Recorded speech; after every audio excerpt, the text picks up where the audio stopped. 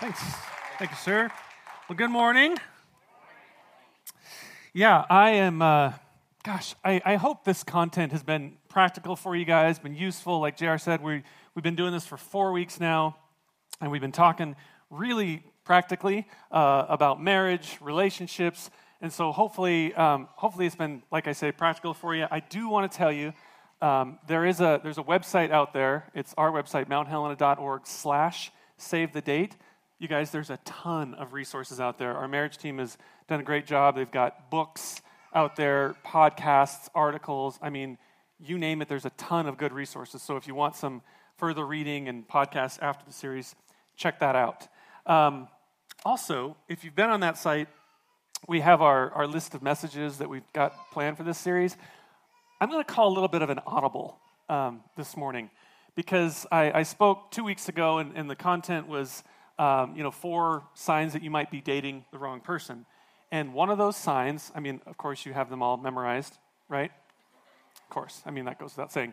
One of those was that you don't experience healthy conflict.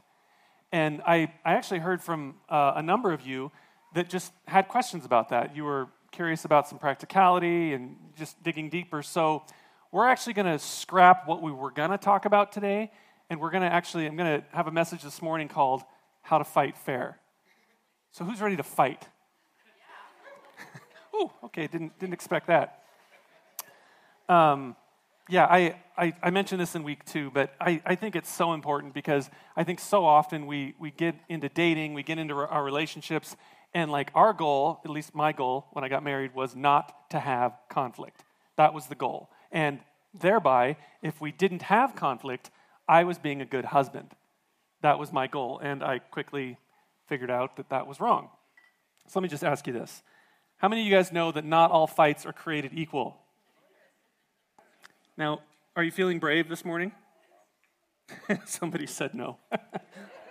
Either that or that was my interior monologue. How many of you, and you can raise your hand, just don't look sideways, but how many of you have ever fought about something really stupid? Yeah, okay, we're honest this morning. Great. That's awesome. Leslie's my wife, been married 21 years, coming in a couple weeks. And I'm pretty excited. And we were actually talking about our very first fight. So we actually weren't married, we were dating, and it was so dumb. It was so dumb. We were, let me just tell you this. It was the classic battle between good and evil, light and darkness, right and wrong.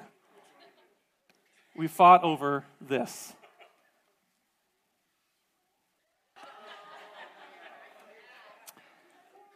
We fought over an ice cream Snickers bar and a fruit popsicle. So like I say, we were newly dating, we didn't have any money between us, and we were hungry in County Market. So you don't know each other, you don't have any money, and you're hungry. Danger, danger, danger. And honestly, I didn't even think this was going to be a big deal because I wanted the ice cream Snickers bar. I remember thinking it wasn't even a thought that she would want something else. So we were in County Market, and we had our first fight. Aww. Can anybody guess how that fight ended? How many people think Snickers bar? I see that hand. I see those 2 hands. How many people think fruit popsicle? I think it was the first time in my life I've ever had a fruit popsicle.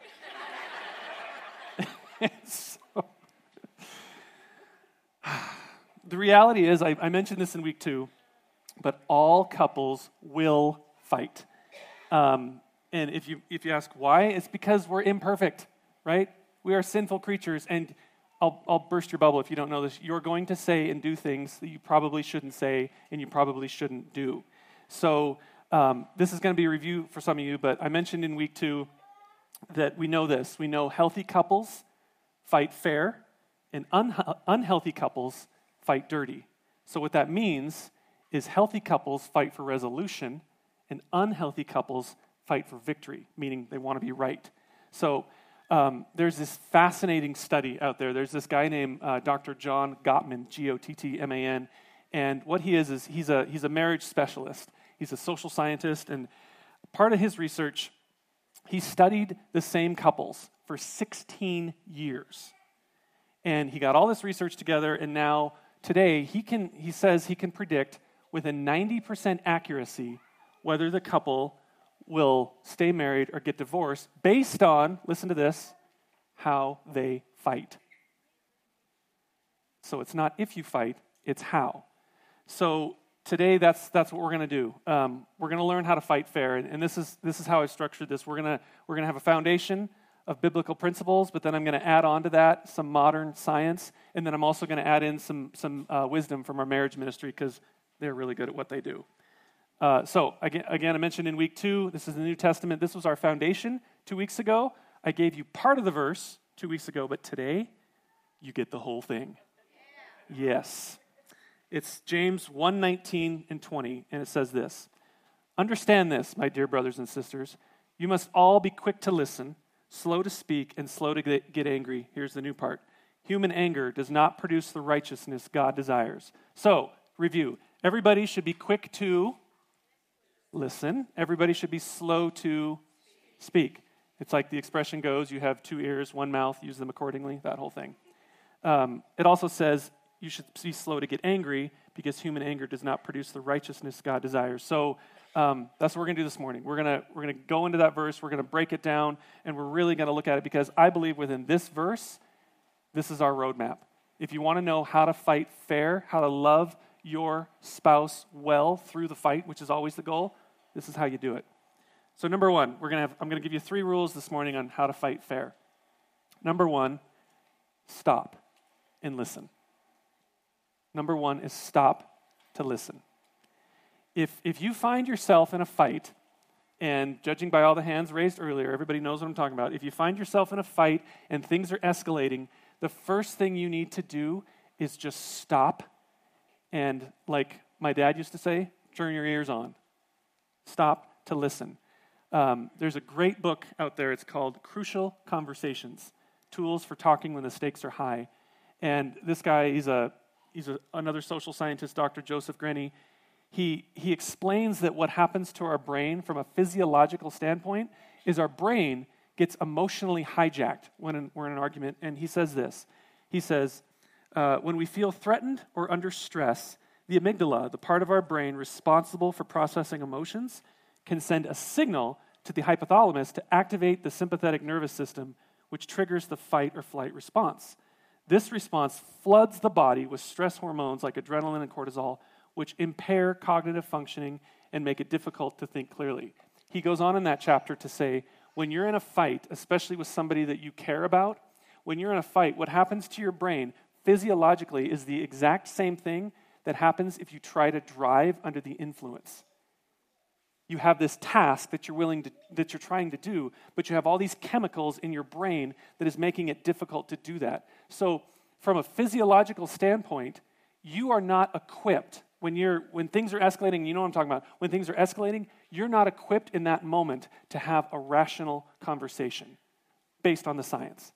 And so our first goal, our first rule is to stop and listen. But you guys, this is so hard. If we can just get really real for a second, this is so hard because practically speaking, what actually happens when you get in a fight?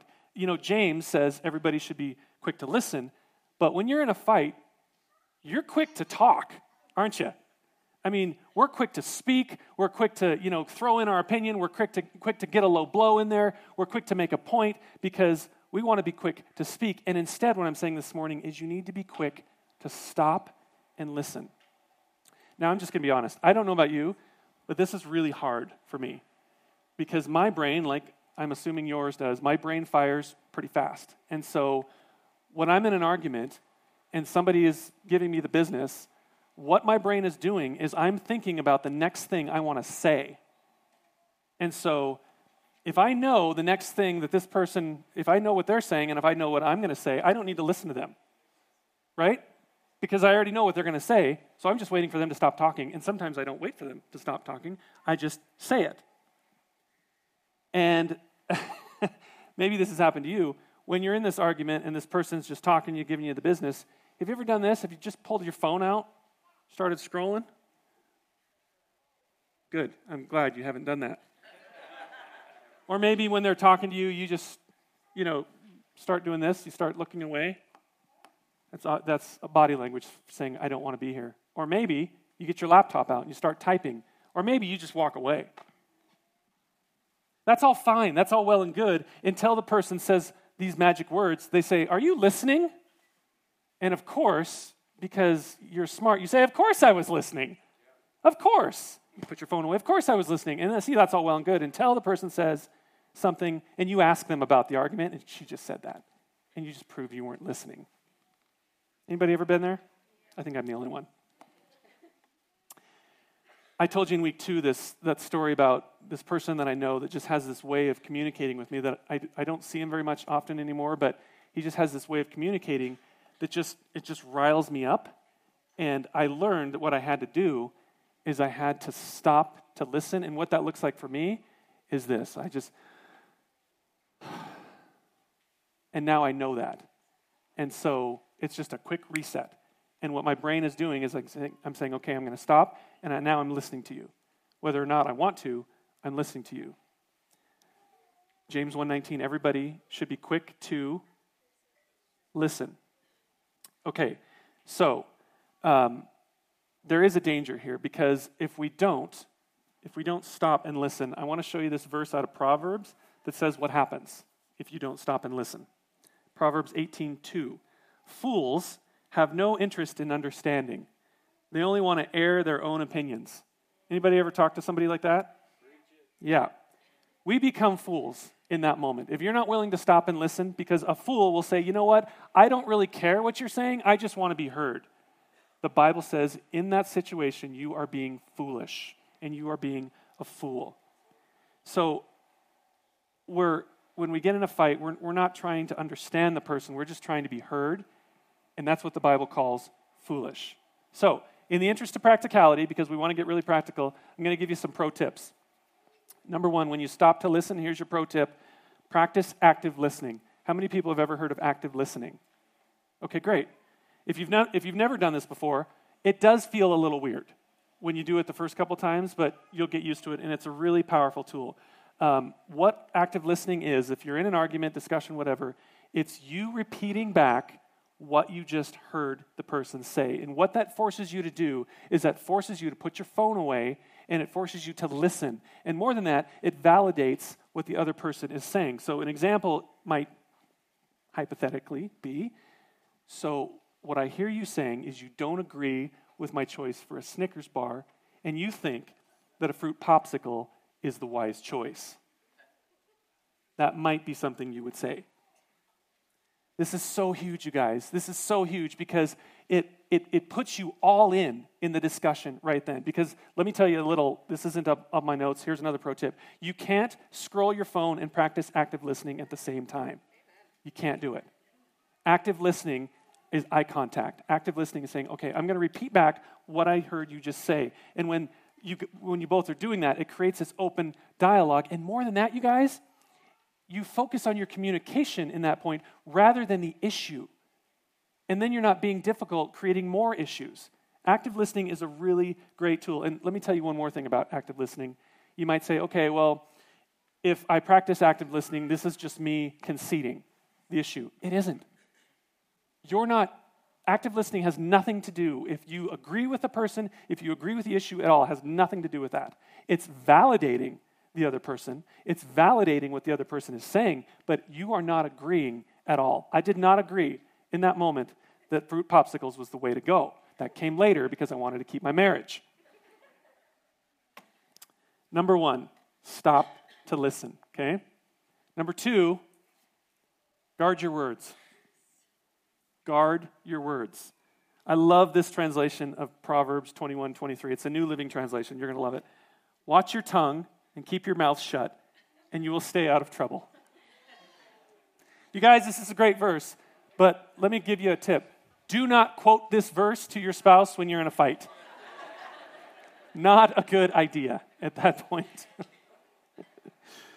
When you're in a fight and you've stopped and you're focused, you're listening, and now you're wondering if you should say the thing that you're about to say, here's another pro tip.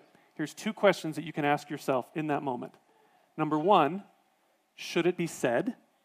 And number 2, should it be said right now? Has anybody ever had the experience where maybe you were asked to give a toast or you were asked to do some sort of public speaking and you might have said, man, I don't know what to say. I'm not good with words. Has anybody ever been in that spot? Let me tell you this. When you get in a fight and an argument, you are going to become really good with words. You are going to have a flood of words come into your brain. I guarantee it. And the question you need to ask yourself is, should this be said? Because here's the truth. The more you get to know somebody, the more you're going to get to know somebody. Yeah, tweet that. It's fine. You are going to have the ability to hurt them like nobody else on the planet can. And I think sometimes our harshest words are saved for our closest relationships. Should it be said? Is the first question. The next question you need to ask yourself is, should this be said right now? Because honestly, yes, there are some things that need to be said, but not in the middle of a fight and not in the middle of this fight. Because when you're in this argument, you're going to have all these words come into your brain, and it's very possible that new issues are going to come in the middle of this fight. You guys, ask yourself, should this be said right now? Because if it's a new issue, it might not need to be brought up at this point. You just need to ask yourself, is this worth pursuing right now or later? So, guard your words by asking, should this be said? And should this be said right now? Now, I want to give you some bad news. Unfortunately, even if you follow these rules, it's very possible you're still going to get in an argument. You're still going to get in a fight. And I want to tell you, I want to kind of go into like a little sub point here, and I want to give you just a couple quick guidelines. Like, I think of boxing. You know, like boxing has all these rules on safe boxing. Here's a couple things as you're guarding your words. Here's a couple super practical things as you guard your words. First one is, don't call each other names. I'm going to change that. Never call each other names. Now, you might have some cute names that you use in other situations, you know, like honey, boo-boo, snooky bums, whatever it is. No, we don't use snooky bums. Those names are fine. What I'm talking about is don't introduce negative names when you're in a fight. It's just never a good idea. It's like the analogy goes, you can't put that toothpaste back in the tube. Never call each other names. The second one is don't raise your voice. Don't raise your voice. And I know this is hard, but nothing good comes of this. Do whatever you have to do to not raise your voice. So, step back, count to 10, breathe in, sing a song, say a prayer, say 14 prayers. I don't care what it is, but do whatever you have to do to not raise your voice. Because the goal of these conflicts is to love each other well through the conflict, and it's really hard to love each other well when you're yelling at one another. So take a second, do whatever you have to do to not raise your voice. Don't yell at each other. And then the third point with guarding your words is don't get historical. What did you say? Did you mean hysterical? No, I didn't say hysterical. I said don't get historical. What does that mean? Getting historical is when you say something like, yeah, well, you did that same thing 5 years ago. That's getting historical. And I'm sure that most of us are familiar with 1 Corinthians 13, but for those of us that aren't, we're going to put it on the screen because, this is recited at a lot of weddings, but part of that verse says, at the end of it, it's talking about what love is. And at the end of it, it says, love keeps no record of wrongs. I love this because it's often misconstrued a lot in relationships, and that's why I want to talk about it. Keeping no record of wrongs is what forgiveness actually is. And I've heard people use the expression, forgive and forget. Anybody ever heard that? Yeah. And I've heard people say, well, I've forgiven them, but I sure ain't going to forget. And I get that. I honestly do, because pain hurts. Pain is hurtful. And it's very likely that you're not going to forget that pain anytime soon. But I would propose this, that nobody's asking you to. Nobody's asking you to forget it. likely, it's not even possible because we know how trauma works, and it's possible that you're not going to forget it. However, here's the difference.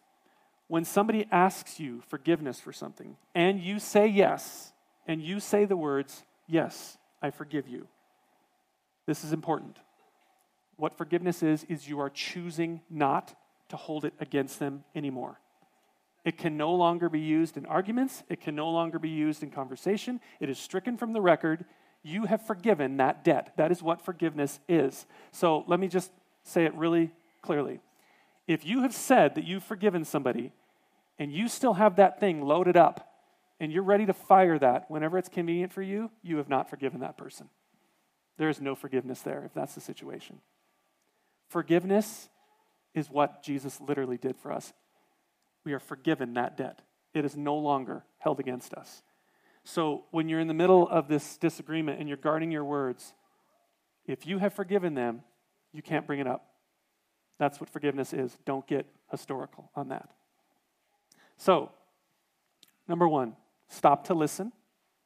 Number 2, guard your words with all the little sub-rules under that. And number 3 is handle your anger righteously. Handle your anger righteously. You guys, this is so important. So we're going to spend a couple minutes on this. Here's the truth. You're going to fight, and you're going to get angry. There's the truth. And we want to handle that anger being led by the Spirit of God because, like I said, you can love each other well through this conflict. And so James 1:19-20, again, says we should be slow to get angry. Why? Because human anger does not produce the righteousness God desires. So everybody should be quick to listen, slow to speak, slow to become angry. And so again, getting really practical, there's just some things in your marriage you just got to learn to let go. Okay? There's just some things that you just got to learn to let go. Yes, there are some things that are worth talking it over and having discussion, but there are just some things that aren't, honestly. And if you want to have a great marriage, you got to learn the difference of those. Knowing when to say, yes, we need to talk about this, and knowing when to say, you know what, this isn't worth it. Like the joke we talked about a few months ago, the toilet paper roll. I don't care. I'm thankful that it's on the roll, honestly. And it's always on the roll. I so appreciate that. I don't care if it's green, white, whatever. I just don't care. It's just not worth it. Now, having said that, there are some things that are worth being angry over. I'm going to say that again. There are some things that are worth being angry over. And some of you right now are going, what? This is great because I want to get into this. Ephesians 4:26, I love this. I want to read the first 2 words in that verse. Paul says this, be angry. Let me make sure I got my notes right. Be angry is the first 2 words in that verse. Doesn't that feel weird to anybody? Has anybody else grown up, because I was big family, I always grew up like, if I'm angry, I'm doing something wrong. Anybody else ever grow up that way? I think that if you grew up that way and you think, okay, well, if I'm angry, I'm doing something wrong, if you multiply that over years, I talked about this in week 2, what's going to happen is you're going to become avoidant of conflict. And the goal here is not to love conflict, okay? The goal is to know how to deal with conflict. And so if you start thinking like, I'm angry, I did something wrong, I'm going to avoid conflict, multiply that over 20 years, you're going to bottle it up, and given the right situation, you're going to blow up. And it's not going to be good. But here's the truth. If you've never heard this before, I want you to listen to this. Here's the truth. The Bible never said to not be angry. Remember this guy named Jesus? Anybody ever remember that guy? Jesus got angry. And I love the story. He goes into the temple, and there's basically like this garage sale happening. All these people are setting up tables, and they got their, baked goods, and they got all their things. This is God's house. This is his temple. So Jesus, I want to see this when I get to heaven. I want to see the video clip. So he decides it's time for some arts and crafts time. He goes over, and he starts getting material, and I just kind of picture him doing this number. What's he doing? He's making a whip. Jesus, the Son of God, is making a whip. So he makes the whip in record time, and he starts whipping. Like, has anybody ever heard the crack of a whip? Those are loud. He starts whipping in the temple. And the Bible records that Jesus got angry. So I just want to set that stage for you. It is okay. You're not doing anything wrong by getting angry. Here's the key that you have to realize. Be angry, yet do not sin. There's the qualifier. There's the qualifier. In your anger, when you're mad, don't let it overtake you so that you do something that you're going to regret later. Being angry is not a sin. It's what you do with your anger that matters, okay? The verse goes on to say something that we've talked about in this series, and Corey and Julie brought it up last week. Love this. And this is something else we want to clear up. Be angry, yet do not sin. Do not let the sun set on your anger. There it is. How many of us have heard that? Okay. This one is so important because I know most of us have heard that. And what I want to do is I want to look at some reasoning behind that verse, and I want to bring in some practical application from our marriage team because this is so helpful, you guys. The rest of the verse explains why Paul's saying this. He says, be angry, yet do not sin. Do not let the sun set upon your anger. Why? Do not give the devil a foothold. Okay, so here's the truth. Regardless of when you're in a fight, doesn't matter if it's before bed or not. Regardless of when, anytime there's an unresolved issue between you and the other person, what you're doing is there's opportunity for division in that moment. Because modern science tells us what often happens is with disagreements, the reason that two people disagree is because they're both operating on incomplete pictures of a situation. Now, you want to hear something really interesting? Psychologist Dr. Brené Brown, she's got this great book called Daring to Lead. Fantastic book. I highly recommend it. And she talks about, from a psychological standpoint, what happens when two people don't have all the information. What does our brain do? Our brain doesn't stop there. Our brain fills in the information. Has anybody ever seen those those cop shows and they have like a picture and then like, oh, push the enhance button and then the picture comes up crystal clearly? That doesn't happen. What actually happens nowadays is if you blow up a picture, what happens?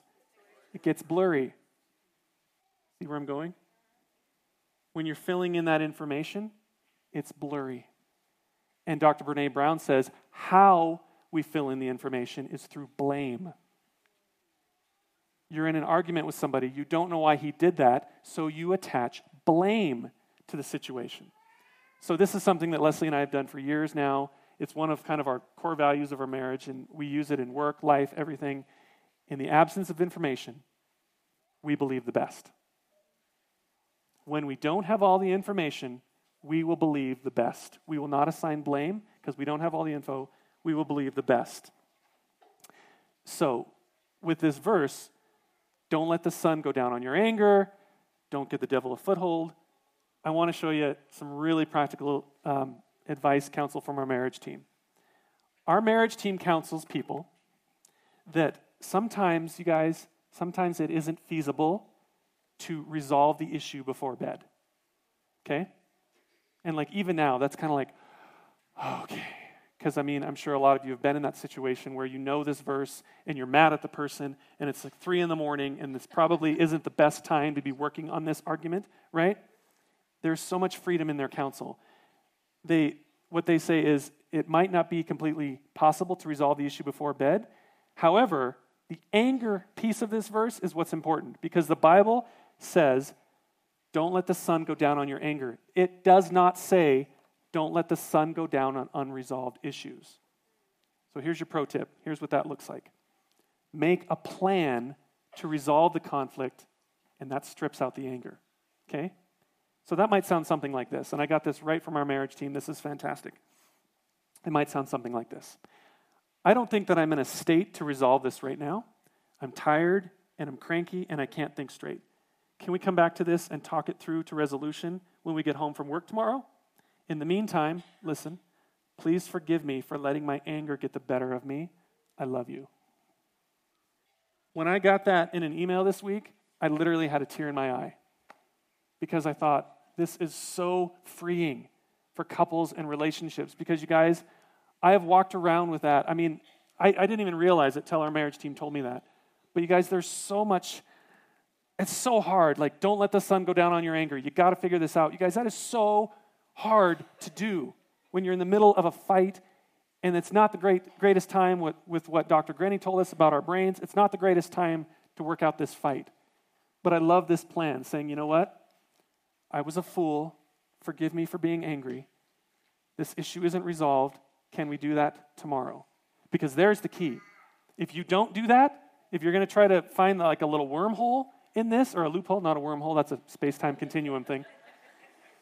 If you're going to find a loophole in that, you're not doing anybody any favors.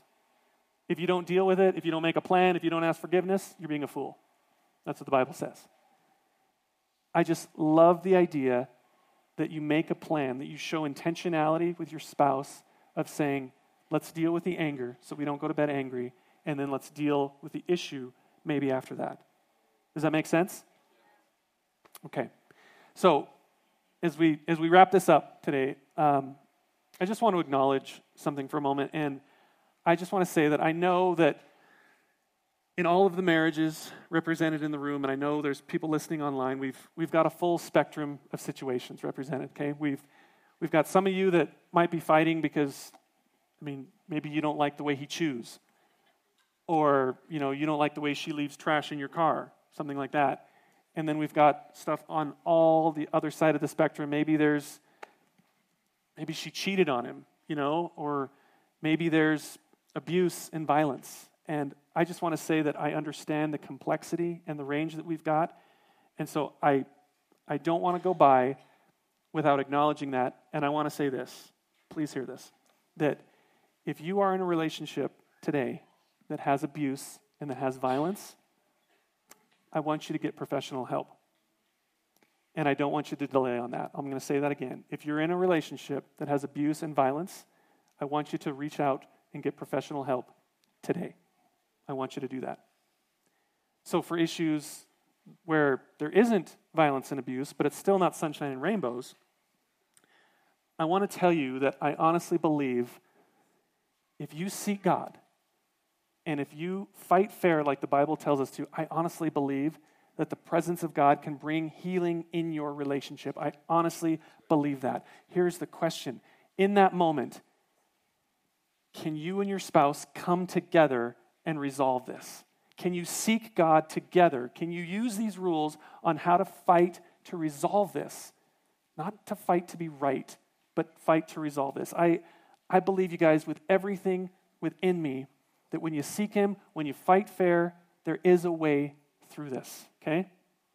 And I want you to know that I'm sure there's people listening to this right now saying there is no way this marriage could ever work. And Jesus promised us something pretty startling. He says in Matthew 19:26, he says, all things are possible with our God. How many things? All things are possible with our God. I had a picture when I was writing this message that maybe it's time that if you're in that situation and you're saying, you know what, Tyler, there's just no way that it's going to work.